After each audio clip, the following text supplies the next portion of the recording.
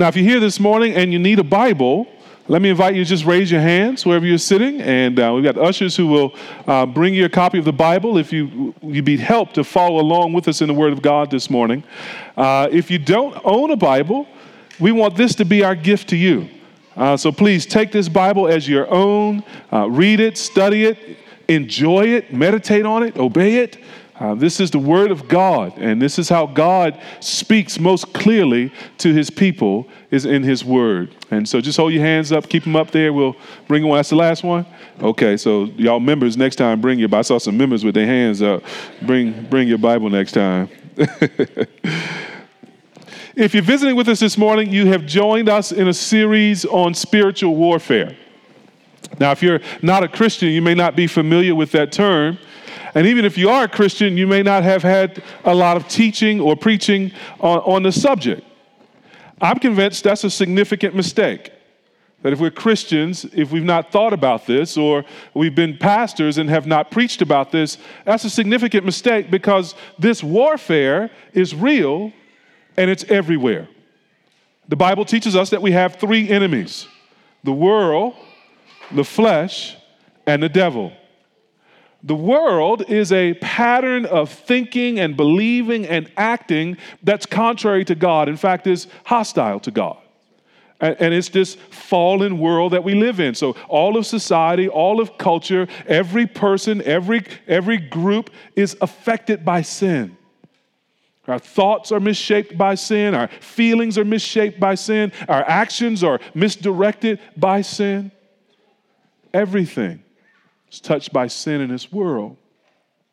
Now, the second enemy is what's called the flesh. That's not referring specifically to our physical flesh. It's a word that's used sometimes to refer to the fact that we have a sin nature, that the world that's been affected by sin, well, we've been touched by it too.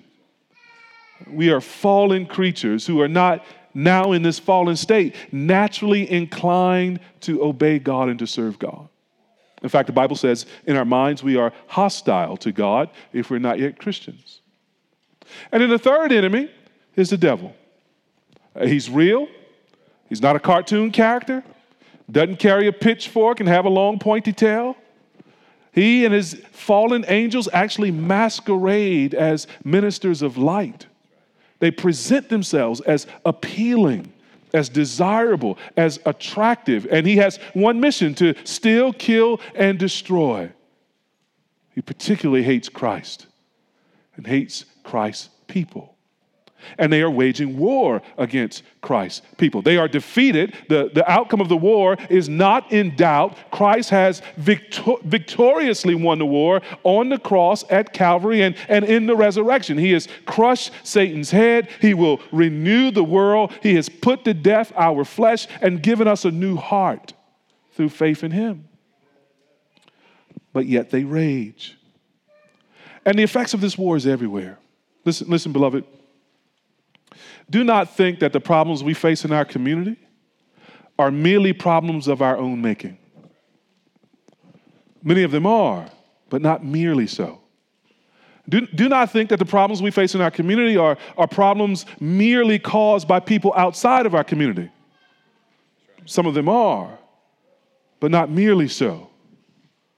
Behind the problems that we see every day on every block of our community, the addiction, the violence, the murders, the abandonment and neglect of children, all the things that we see ravaging our community, behind them is a demonic power. Behind them is satanic power. Behind them is an enemy that looks to devour everyone he can. And do not think it just affects the world and not the church. Think about the ways in which you look up sometimes and you just feel harassed and struggling and you don't know why. There are no natural explanations for it. And yet you just feel shrouded in darkness, pressed as if in a vice grip.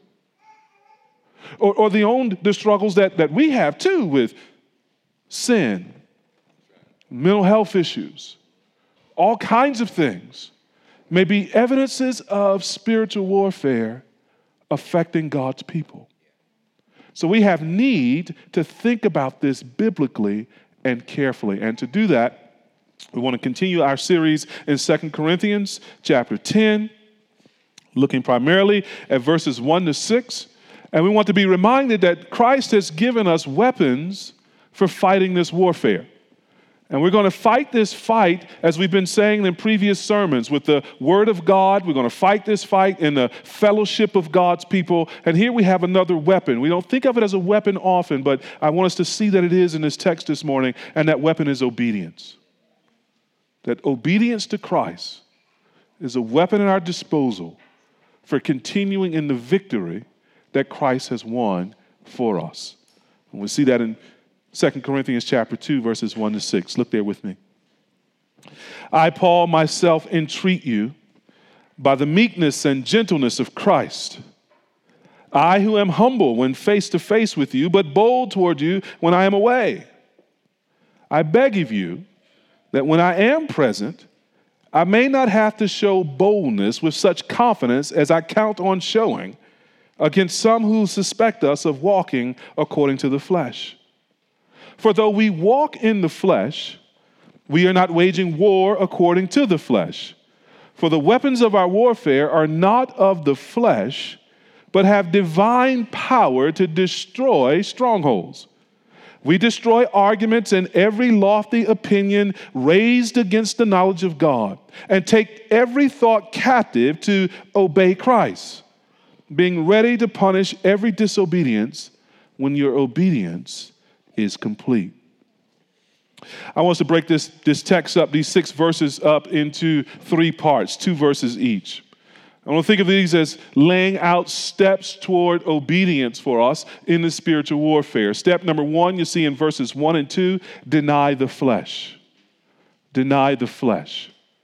Step number 2, you see it in verses 3 and 4, choose the correct weapons. Choose the correct weapons. And step number 3, in verses 5 and 6, control the mind. Control the mind. So deny the flesh, choose the correct weapons, and control the mind. We see this argument for denying the flesh in verses 1 and 2. I think it's there kind of implicitly in what Paul is dealing with this church. There's a rumor in this church about Paul. You see it there where the hyphen starts in verse 1, right in the middle of those 2 verses. I who am humble when face to face with you, but bold toward you when I am away. Now that's not Paul describing himself. That's Paul quoting some of his detractors and haters in Corinth. That's what they say about Paul. Now when Paul is here, he all humble and meek. He ain't got no strong words. But now when he ain't here, he talk all big and bad. He write all these sharp letters and he got a whole lot to say. That's what they're saying about Paul. And with reason, because Paul can turn his tongue into a whip. Look with me in 1 Corinthians. So keep your finger there in 2 Corinthians. Turn back with me in 1 Corinthians. This is the first letter that he had written to that church. There's another letter that he wrote that is mentioned, but that we don't have. But in 1 Corinthians, Paul gives him a bit of a tongue lashing. 1 Corinthians chapter 1, he comes right out the gate, verses 12 to 15. He says this, what I mean is that each of you says, I follow Paul, or I follow Apollos, or I follow Cephas, or I follow Christ. Is Christ divided? Was Paul crucified for you? Or were you baptized in the name of Paul? It was that, man, I thank God I didn't baptize none of y'all, except Crispus and Gaius, so that no one may say that you were baptized in my name. Right off the break, he starts correcting them for the divisions and the cliques that are there in the church. Jump down to chapter 9, verse 1. Apparently, people were upset that Paul made his living from the gospel ministry, and so he had to speak into that. He says, am I not free? Am I not an apostle? Have I not seen Jesus our Lord? Are not you my workmanship in the Lord? He's just always kind of having to correct this church. Jump down to chapter 11, verses 17 and 18. Now he's talking about them at the Lord's Supper. They showing up at the supper and eating before everybody gets there, so ain't no food left when people show up on CP time. Some folks getting drunk at the supper. Paul says, now in the following instructions, I do not commend you, Because when you come together, it's not for the better, but for the worse. Paul's like, man, it's better if y'all didn't even have church services. It's not the supper that you eat. Not like that. Over to chapter 13, verses 1 to 3. Paul there now sort of showing them the priority of love when so many of them have been getting all puffed up about their gifts. He says, if I speak in the tongues of men and of angels, but have not love, I am a noisy gong or a clanging cymbal. And if I have prophetic powers and understand all mysteries and all knowledge, and if I have all faith so as to remove mountains, but have not love, I am nothing. If I give away all I have, and if I deliver up my body to be burned, but have not love, I gain nothing. In so many words, he was saying to them, you guys are a noisy gong. You ain't nothing. And you don't have nothing if you don't have love. Strong words of rebuke. Chapter 14, verse 20. Paul says there very simply, brothers, do not be children in your thinking. Be infants in evil, but in your thinking be mature. And it seems the case that they were not only salty, having received these kind of reproofs in this letter, they were salty when they got this letter. So look back in chapter 4, verses 18 to 20. They already salty. Paul says there, some are arrogant, as though I were not coming to you. But I will come to you soon, if the Lord wills, and I will find out not the talk of these arrogant people, but their power. For the kingdom of God does not consist in talk, but in power. What do you wish? Shall I come to you with a rod or with love in a spirit of gentleness? That's your mama saying, don't make me come up there. Don't make me come back there. So some folks were apparently already salty. And if you jump back to 2 Corinthians chapter 10, and look at verse 9, Paul is dealing with the rumor that they have been circulating about him. So he writes in 2 Corinthians 10, verse 9, I do not want to appear to be frightening you with my letters. For they say his letters are weighty and strong, but his bodily presence is weak and his speech is of no account. So they're saying Paul is a chump who can't even preach. Oh no, he write bad, but when he present, man, he ain't nothing. Now what I want you to notice is Paul's response. In verses 1 and 2 of 2 Corinthians 10, he responds by reversing the rumor. Notice what he says. He says, now, you guys say he's humble when present and bold when absent. But Paul starts the letter, this verse, by saying, let me be humble in this letter. Let me be meek and humble like Jesus Christ. Christ has changed my life a bit. He has moved into my life, and I'm not what I used to be. And so he says, now in the letter, since you think I'm only bold in writing, in the letter, I'm going to be humble here. I'm going to be meek. But then he says in verse 2, notice this.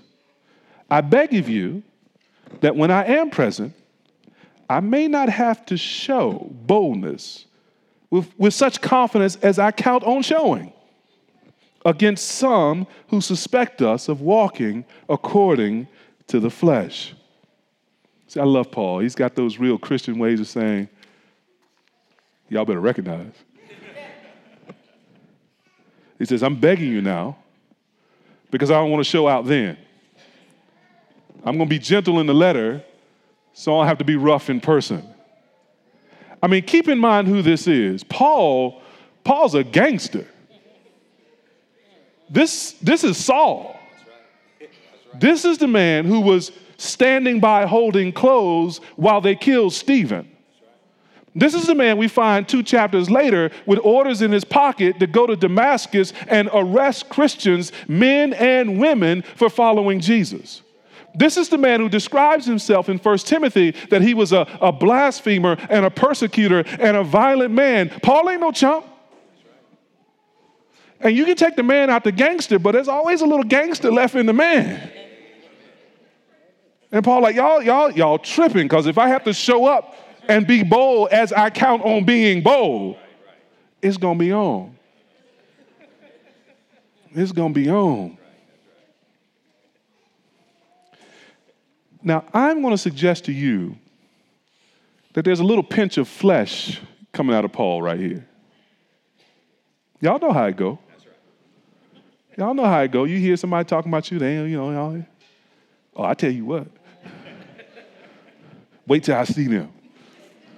And then what we say, wait till I see him. I think there's a little flesh rising up in Paul here. He's human like us. Now, when you read Paul in his letters, don't read him like he's a superhuman Christian. He put his toga on one leg at a time like us too, right? I think there's a little bit of flesh coming up in Paul, which is why he ends verse 2 by sort of making reference to the flesh, making reference to the sin nature. It's like he catches himself, like, you know what? All right, well, hold on. Okay, I'm a Christian now. That's right. Can't act like I used to. And he wants to put his flesh in check. Now, here we see the difficulty of the Christian life and the Christian ministry. The flesh, or the sin nature, will get things twisted up. Kindness gets mistaken as cowardice. Boldness gets interpreted as bullying. Right? So what is extremely important is that we recognize the way the flesh can be at work in both minister and people. And not only between minister and people, but the way the flesh is at work between the Christian and their conversation with the world. And how the flesh is at work between husband and wife and parent and child. And in every relationship, the flesh is just kind of waiting to get out, looking for an opportunity to spring out and make you act like the old man. Make you act like Saul rather than Paul, or Ron rather than Thabiti. So we have to put the flesh to death. Paul writes in Romans 8, verse 13, "For if you live according to the flesh, you will die. But if by the Spirit you put to death the deeds of the body or the flesh, you will live." The first thing we got to do is put the sin nature to death by the Spirit of God and the Word of God. If we want to live obediently to God, we cannot let the flesh have influence, because the flesh is at war with the Spirit. The flesh will never please God. The flesh wants what the world wants and what sin wants, not what God wants. So, very simply, an application: never give your flesh permission to act. Don't make excuses for it. Don't rationalize it. Don't justify it. Don't entertain it. Don't laugh at it. Don't wink at it. Don't coddle it. You will feel it when it's rising in your spirit. You will feel it as it tries to push its way forward, and it will be speaking to you justification. This is justified. This is right. This is what ought to happen. And in those moments, we are in war.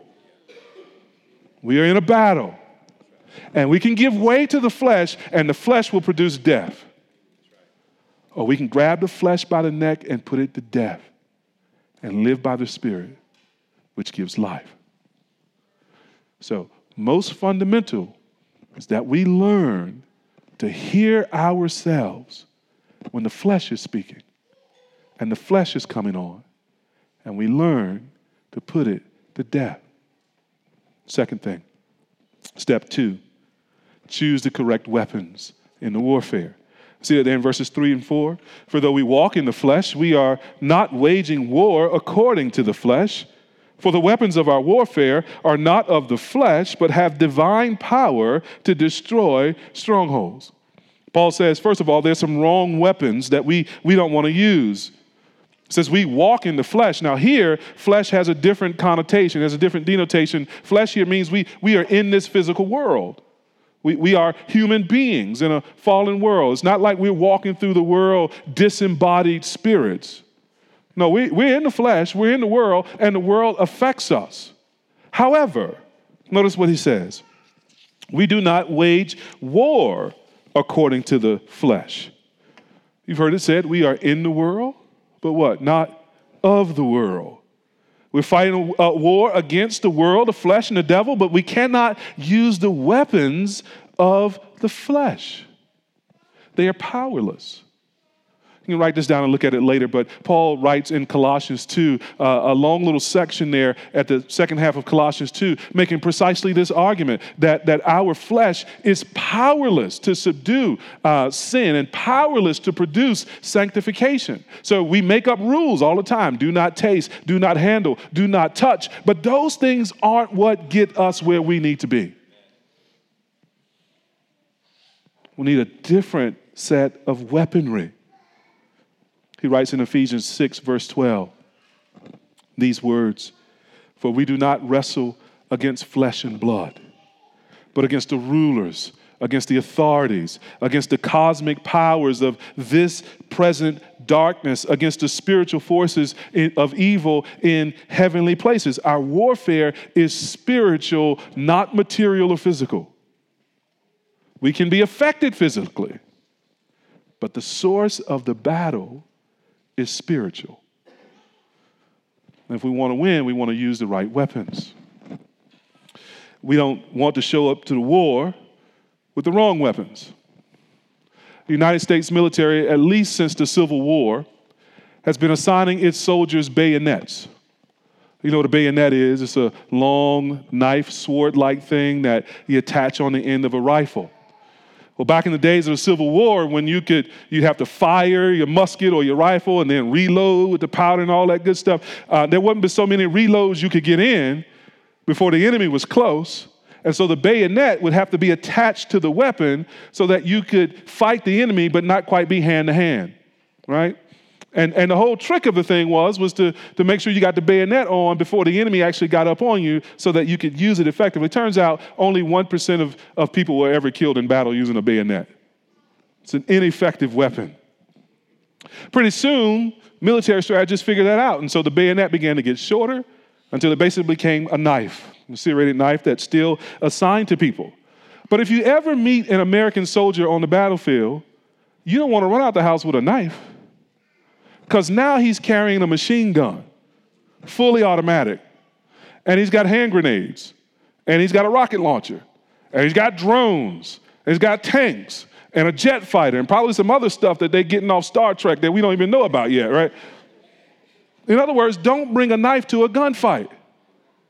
And in many cases in our spiritual warfare, when we are just trying to muscle it through in our strength, when we're trying to just sort of press through in our own power, when we're trusting on the sort of reserves and the energy and the wisdom of the flesh, we're bringing knives to a nuclear war. And it's a bad strategy when your captain is King of Kings and Lord of Lords and has all power in his hand.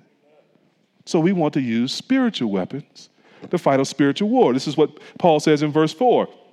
"For the weapons of our warfare are not of the flesh, but have divine power to destroy strongholds."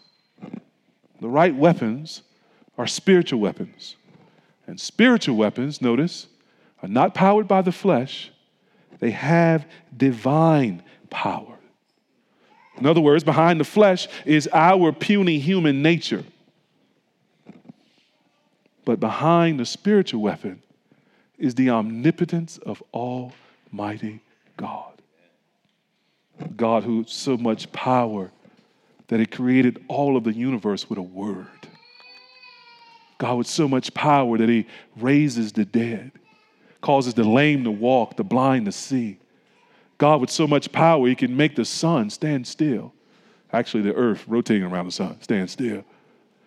God with so much power that he can do anything but fail. Indeed, God's power never fails. And when we use his weapons, we cannot fail. Notice his divine power is able to destroy strongholds. A stronghold is like a fortress or a bunker. It's where soldiers would go in order to protect themselves and to protect their stuff against an enemy attack. If they were about to be overrun by the enemy, they would retreat to the stronghold, which normally had strong walls and other kinds of barriers to keep the enemy out, and would hold up there and fight from that vantage point. Now, don't miss this. Our enemy, the flesh, cooperates with the world. The flesh is the inside agent that the world has in this warfare. Our enemy, the flesh, and the devil seek to build strongholds in our lives. in our territory, to maintain ground that they've captured.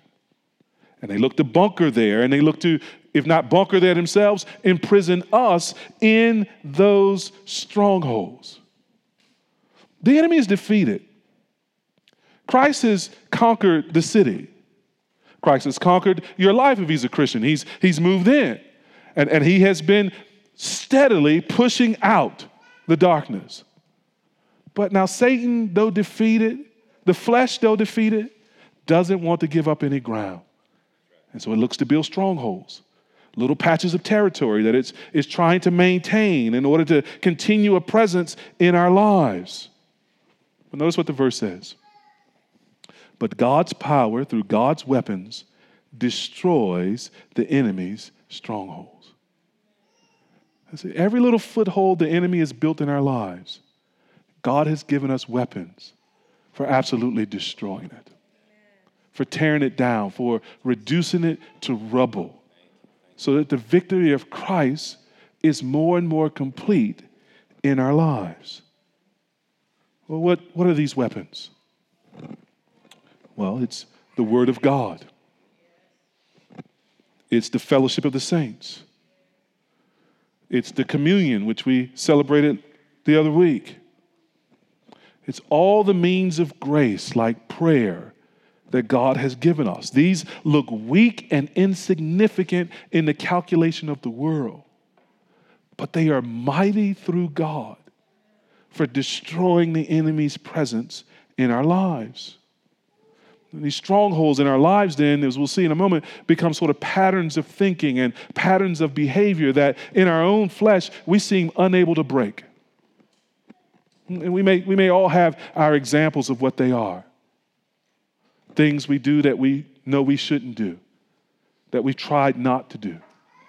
Ways of thinking that we know aren't right.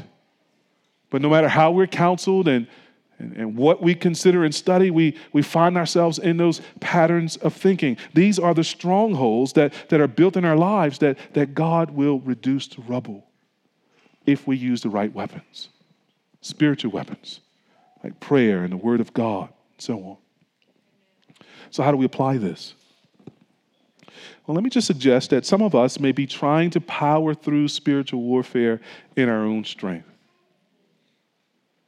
As we said before, we may be trying to grit our way through. But laying over there on the coffee table or on the bookcase is a sword with divine power. In too many of our homes, gathering dust. We wake up each morning and we're already thinking about the routine for the day. Got to get breakfast for the kids, got to get dressed for work. When I get to work, I got this meeting, got that report done. Oh, I hope I don't see them. Y'all know how I go. Stop me when I lie. The warfare has begun from the moment you open your eyes.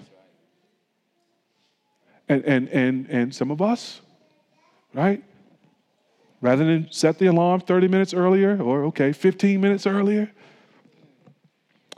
and hit our knees as the first act of the waking day to access the power of God through prayer, we lie there letting the tape run. And we try to get up enough strength to get out of bed and get into the routine. And we do manage on autopilot to get dressed and to brush our teeth and to get the kids out the door and to make our way to the car to go to work. And maybe about the time we pull in the parking lot, we remember we haven't even prayed. So what's the application? Do not neglect the spiritual weapons God has given us.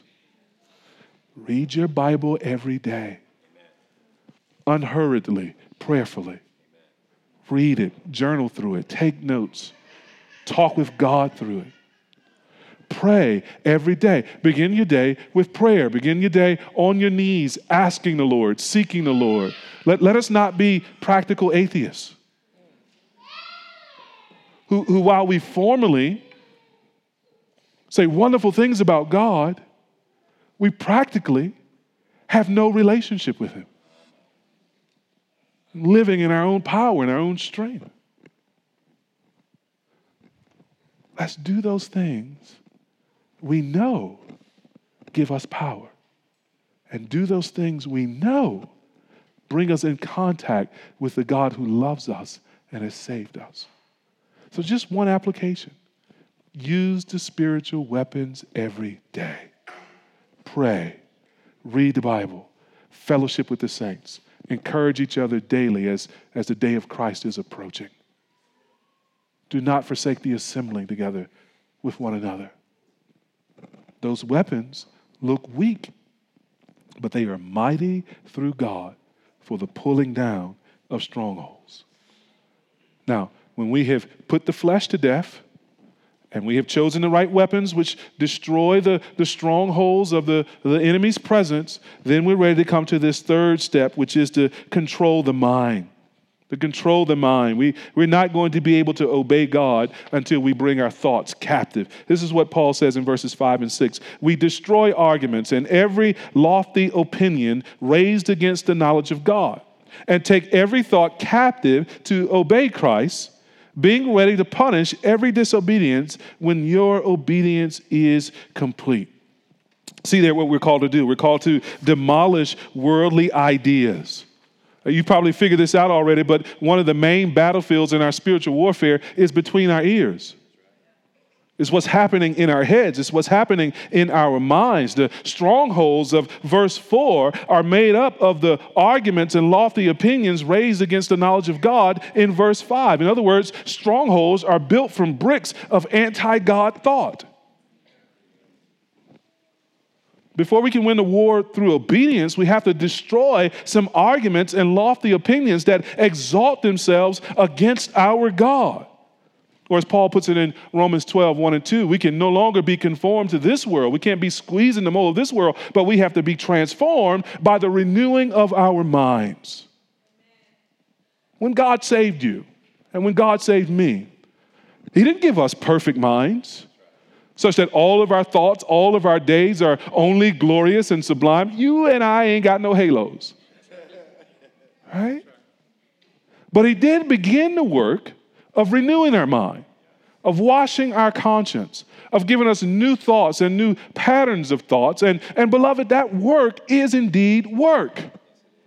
You don't begin to think like Jesus by osmosis.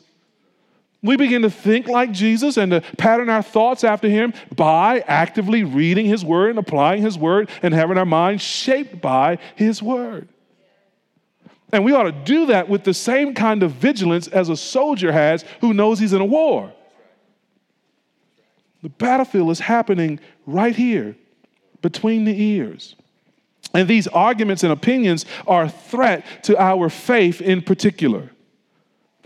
Now, I just want to apply this to us, because some of us swim in the heady intellectual waters of this world. Some of us swim in the halls of power in this world, where there's always an argument, always an opinion, and almost never consideration of God. So some of us love to read the writings of the latest public intellectuals who are saying this thing or that thing, which seems to be exciting and on the news channels and selling lots of books. And some of us are writing memos for legislators and senators and engaged in the political arguments and talking points, which are deciding literally the fates of millions of people in this country and literally the engagement of this country with other nations in the world. We live in the most powerful city in the world. We live in a city where ideas are all over the place, and where ideas literally affect lives, yours, mine, almost every neighbor we know. Here's the question. Of all those ideas floating around, all of those arguments, how many of them are ideas and arguments for the gospel and for Jesus and for the centrality of God's word in all of this decision-making and all of this pontificating? Almost none of it, is it? And it doesn't matter what issue we're talking about. So some of you like to read things, for example, on race and racism and the history of race and racism in this country and the need to be vigilant against race and racism in this country. Now, I need to ask you, in your reading and your thinking, who's influencing you most? Is it the scripture or is it Ta-Nehisi Coates? Is it Paul or is it Cornel West? Is it Jesus or is it John MacArthur? See, because even preachers don't substitute for this. So what's shaping your thinking most? And when we write and when we speak, are we sort of spitting up the Bible, or are we regurgitating what we've heard from the world? And again, some of you have a calling, a vocation to politics. Praise God. We need more Christians, not less Christians, in the halls of power. And you're there serving your constituency, you're serving your senator or your congressman, your congressperson. And as a part of your vocation, you're called to weigh into sort of public discussion. In fact, you are shaping those discussions. It almost scared me to death when I realized that the real people running Congress are about 23 years old. All the staffers and the workers behind the scene. What influences your thinking the most? What arguments and ideas are erected in your mind? Is it the talking points of your political party? Or is it book, chapter, and verse from the Bible? Are you expressing more loyalty to political ideology? Has that become a stronghold for you, such that you set the Bible aside and you don't test your own thinking? Now, what's vital about this is not that we use the Bible to test the other man's thinking. That has its place. What's vital about this is that we're using the Bible to test our thinking. The strongholds in our mind. The arguments and the ideas that exalt themselves against God are first in our head. And we have to check those. Right? So what's uppermost in your mind? The arguments of the world or the arguments of Scripture? Because notice what we need to do. We need to not only tear down those lofty arguments that exalt themselves against God. And let me, if I can say one other thing on that point, just to save you some time. You and I are never going to be popular as Christians. Christian faith is never going to be intellectually acceptable and respectable in the secular world. Get over that. Get over that. They hated Jesus. There's never a better man than Jesus, the Son of God. They hated Jesus. We're not going to be treated better than our master. What they said of him and did to him, they will say of us and do to us. And if they don't, we have reason to suspect we may be not living like Christians. So forget about popularity and acceptability and think more heavily about faithfulness and being faithful to the Word of God. Now, for that to be the case, we've got to bring every thought captive. You see it there? We take every thought captive and make it obedient to Christ. So that's the positive side. On the negative side, we got to tear some stuff down. On the positive side, we got to lay hold to our thoughts and make them serve Jesus. Now, notice something here. This text does not allow for free thought. The text doesn't say tear down the strongholds and then go thinking what you want to think. Ain't no middle ground. The text says tear down the stronghold, which was a form of captivity, and now come be captive to Christ. Come now be joined to Christ, be taken over by Christ. Paul has a similar idea in Colossians chapter 2, verse 8. He says, see to it that no one takes you captive by philosophy and empty deceit, according to human tradition, according to the elemental principles of the world, and not according to Christ. So all those philosophies are enslaving. To be delivered from them, we have to then be enslaved to Christ. Right? So, it'd be really easy at this point to slip into thinking that you tear down the strongholds and then you run around in the world of free thought. Or in saying tearing down the strongholds, what Paul means is we should commit to positive thinking. New age thought. That is not what Paul has in mind. Nearly all the positive thinking stuff out there does not point to Jesus. You ever notice that? It's entirely possible to become a person wrapped up with positive thinking and have no thoughts of God. It's just another kind of stronghold. No, Paul says here, better than positive thinking or the kind of self-talk that we do as a kind of personal therapy is thinking like Jesus. And for that to happen, we have to have our thoughts made captive to Christ. How do we have our thoughts taken captive to Christ? You're going to figure out real soon, and I only have one application in this sermon. It's by reading his word. It's by thinking his thoughts after him. It's by having the word shape our thoughts. It's by spending so much time in the word, so much time repeatedly in the same parts of the word, so much time in different parts of the word, that the way we naturally and instinctively begin to think is formed by the word. Is shaped by the Bible. That we have, as it were, this ongoing conversation with God because we've been so soaked in his word. So that when we're talking with our friend and they need counsel, there's scripture just at the ready. When we're singing songs of worship in the morning service and we're singing songs, we can't help but think, that phrase right there reminds me of this text. So that the word of Christ is dwelling richly in our hearts. If we would do only one thing to win this war through obedience, it would be to read and study his word and do what it says. The last phrase is important. And do what it says. To have our thoughts captive to Christ means we no longer think our own thoughts. We no longer give ourselves permission to let our minds roam around unaccountable. Instead, Jesus holds our thoughts hostage and we follow the pattern of sound words, which are in the Bible.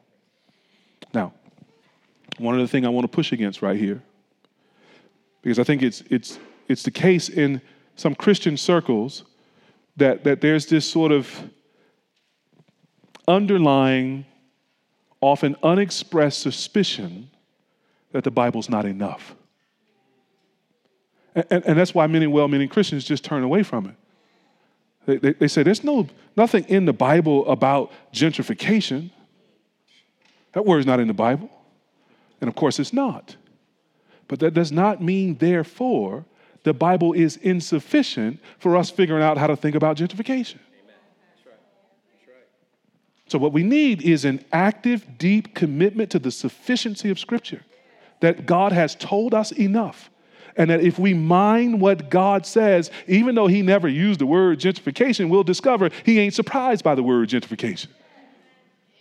That he has laid things down for us in his word that are enough for us to live for his name's sake and to live for our glory, our joy in him. It's all right. I brought my amen this morning. The Bible is enough. Thoughts must be taken captive. And notice now in verse 6 then, when all that's happened, we've put the flesh to death, we have chosen the right weapons that pull down strongholds, and now we are having our thoughts taken captive to Christ. Verse 6 concludes our section by saying, being ready to punish every disobedience when your obedience is complete. Now, keep in mind, this is not Saul. So when he talks about being ready to punish every disobedience, he's not turning the church into an angry mob, right? That somebody disobeyed something in the word, somebody got caught in sin or something of that sort, and in the church, like, ooh, we don't love you no more. You got to get out of here. It's not what he means. He's still dealing with what happens between our ears, right? So that now there should be a readiness in us to avenge disobedience in our lives in the name of Christ. Now, for that to be the case, we have to hate our sin. We have to hate disobedience. We have to disdain the ways in which our flesh wants things other than Christ. And we got to refuse to coddle it. And for us to do that, we've got to know the patterns of our own thinking, which amount to the strongholds. So that we're taking the sort of the ramming rod of God and we're knocking down those fortresses. We're knocking down those towers. We're clearing the rubble so that Christ may take our thoughts captive. And when Christ begins to take our thoughts captive, we want to take the posture of an avenger, avenging our own disobedience avenging our own wayward thoughts. And notice what the text says, bringing our obedience actually to completion. All right? So now this is an interesting thing. Our obedience isn't complete until we avenge our disobedience. I'll put it a different way. If you discover, and I discover, some pattern of disobedience in our lives, and we say, hey, okay, that's disobedience. Let me go over here and look over here and do some obedience now. Well, even in the doing of the obedience, our obedience isn't complete until we fix this thing over here where we've been disobeying, until we avenge the disobedience. Jesus used words like this. If your eye causes you to sin, then gouge it out. If your arm causes you to sin, cut it off. Right? So this is the language of sanctification. We need to be people who are about plucking out our eyes, cutting off our arms metaphorically, so that we give no access to sin and the flesh and disobedience. We avenge those things in that way that we might obey God more fully. Beloved, obedience is a beautiful word. Obeying God is a blessed life. We live in a world where even the thought of obedience is offensive to people. I won't obey anybody but myself. Who are you to tell me what to do? Well, Jesus is Lord. Jesus has made us, and if we're Christians, Jesus has redeemed us. He's actually paid for our lives in his blood, so that we don't belong to ourselves any longer. We belong to the Lord and Redeemer who bought us. We are slaves to Christ if we are Christians. Happy slaves, joyful slaves, because his rule in our life, it's blessed, it's good. And the way to blessedness is in obedience to him. Now, maybe you're here and you're not yet a Christian, and you've been bristling at this thought of obedience. You've been thinking, why I want to obey old dead book? Why I want to obey this pastor? The pastor's always trying to tell people what to do. They ain't perfect either. Amen. Hallelujah. You part right, but you're also colossally wrong. You didn't make yourself. You didn't even wake yourself this morning. The blood that flows through your veins, you didn't put there, God did. Your life is not your own. And living that way is at the heart of sin. Going your own way, going astray, leaving aside the word of God and the requirements of God for your life, that is by definition what the Bible calls sin. And the Bible tells us that for our sin, God is angry. So this same God whose weapons are mighty and omnipotent and destroy enemies, this same God in that same power is now looking at you in a righteous anger, because you have acted like he doesn't exist and he has no say in your life when he made you. Your rebellion will get you judged to hell. But this same God is full of love and compassion and mercy. And in this same book, which you maybe came into the room thinking was dead, but is very much alive, in this same book, he tells us how we can escape that judgment. It's by confessing our sins, turning away from our sin, and putting our faith in his one unique Son, Jesus Christ, who came into the world, lived a perfectly righteous life in our place. So all of the disobedience, Christ replaces with his obedience. And he was crucified for our sin. He never committed any sins of his own. He didn't deserve that judgment. He voluntarily stood in our place and took the condemnation that we deserve. That's what's happening on the cross. This is why we sing about the cross and we celebrate that. It may be weird to people who've never thought about the gospel. Why are these people singing about a man who was killed on a cross 2,000 years ago? Because 2,000 years ago, God nailed our sins to the cross with his Son. And 3 days later, God raised him from the grave to show that his sacrifice was accepted and that there was a victory over death and a victory over judgment in his Son, Jesus Christ. And now he calls you to obey that good news by confessing your sin, putting your faith in Jesus, and following him in the obedience that comes from faith for the rest of your life. Now, that may be hard at times, indeed very difficult, but it's worth it. And in the end of it is a life without sin, is a life without pain, a life without trauma, a life without rebellion and disobedience and guilt and shame. At the end of it is a life that's full of joy and glory, because it's a life with Jesus, where you will see God as he is and know only his love. We exist as a church to help you discover the truth of this for your own life. We would like nothing more than to help you sort of think through the Bible's teaching about how you escape sin and judgment and how you may live for the glory of God in his love and one day in his presence. Because Jesus is coming again to gather his people to himself and into his kingdom and to judge the world. Now, what you don't want to have happen on that day is to take in your position on the enemy side of the line. You want to have left that rebel army and moved over and joined Christ through faith. That's the way you live eternally. That's the way you live in victory. And Christian, this is our calling. We put the flesh to death. We fight with spiritual weapons, and we bring our obedience to completion. And never think of your obedience as drudgery. Think of it as victory. Victory by the grace of Christ and the power of God. Walk in obedience in the light, and there Christ is in the light with us, and his blood cleanses us of all sin and unrighteousness, and the hope of eternal glory fills our soul. Let's be victorious in the victory Christ has won. Let's pray together.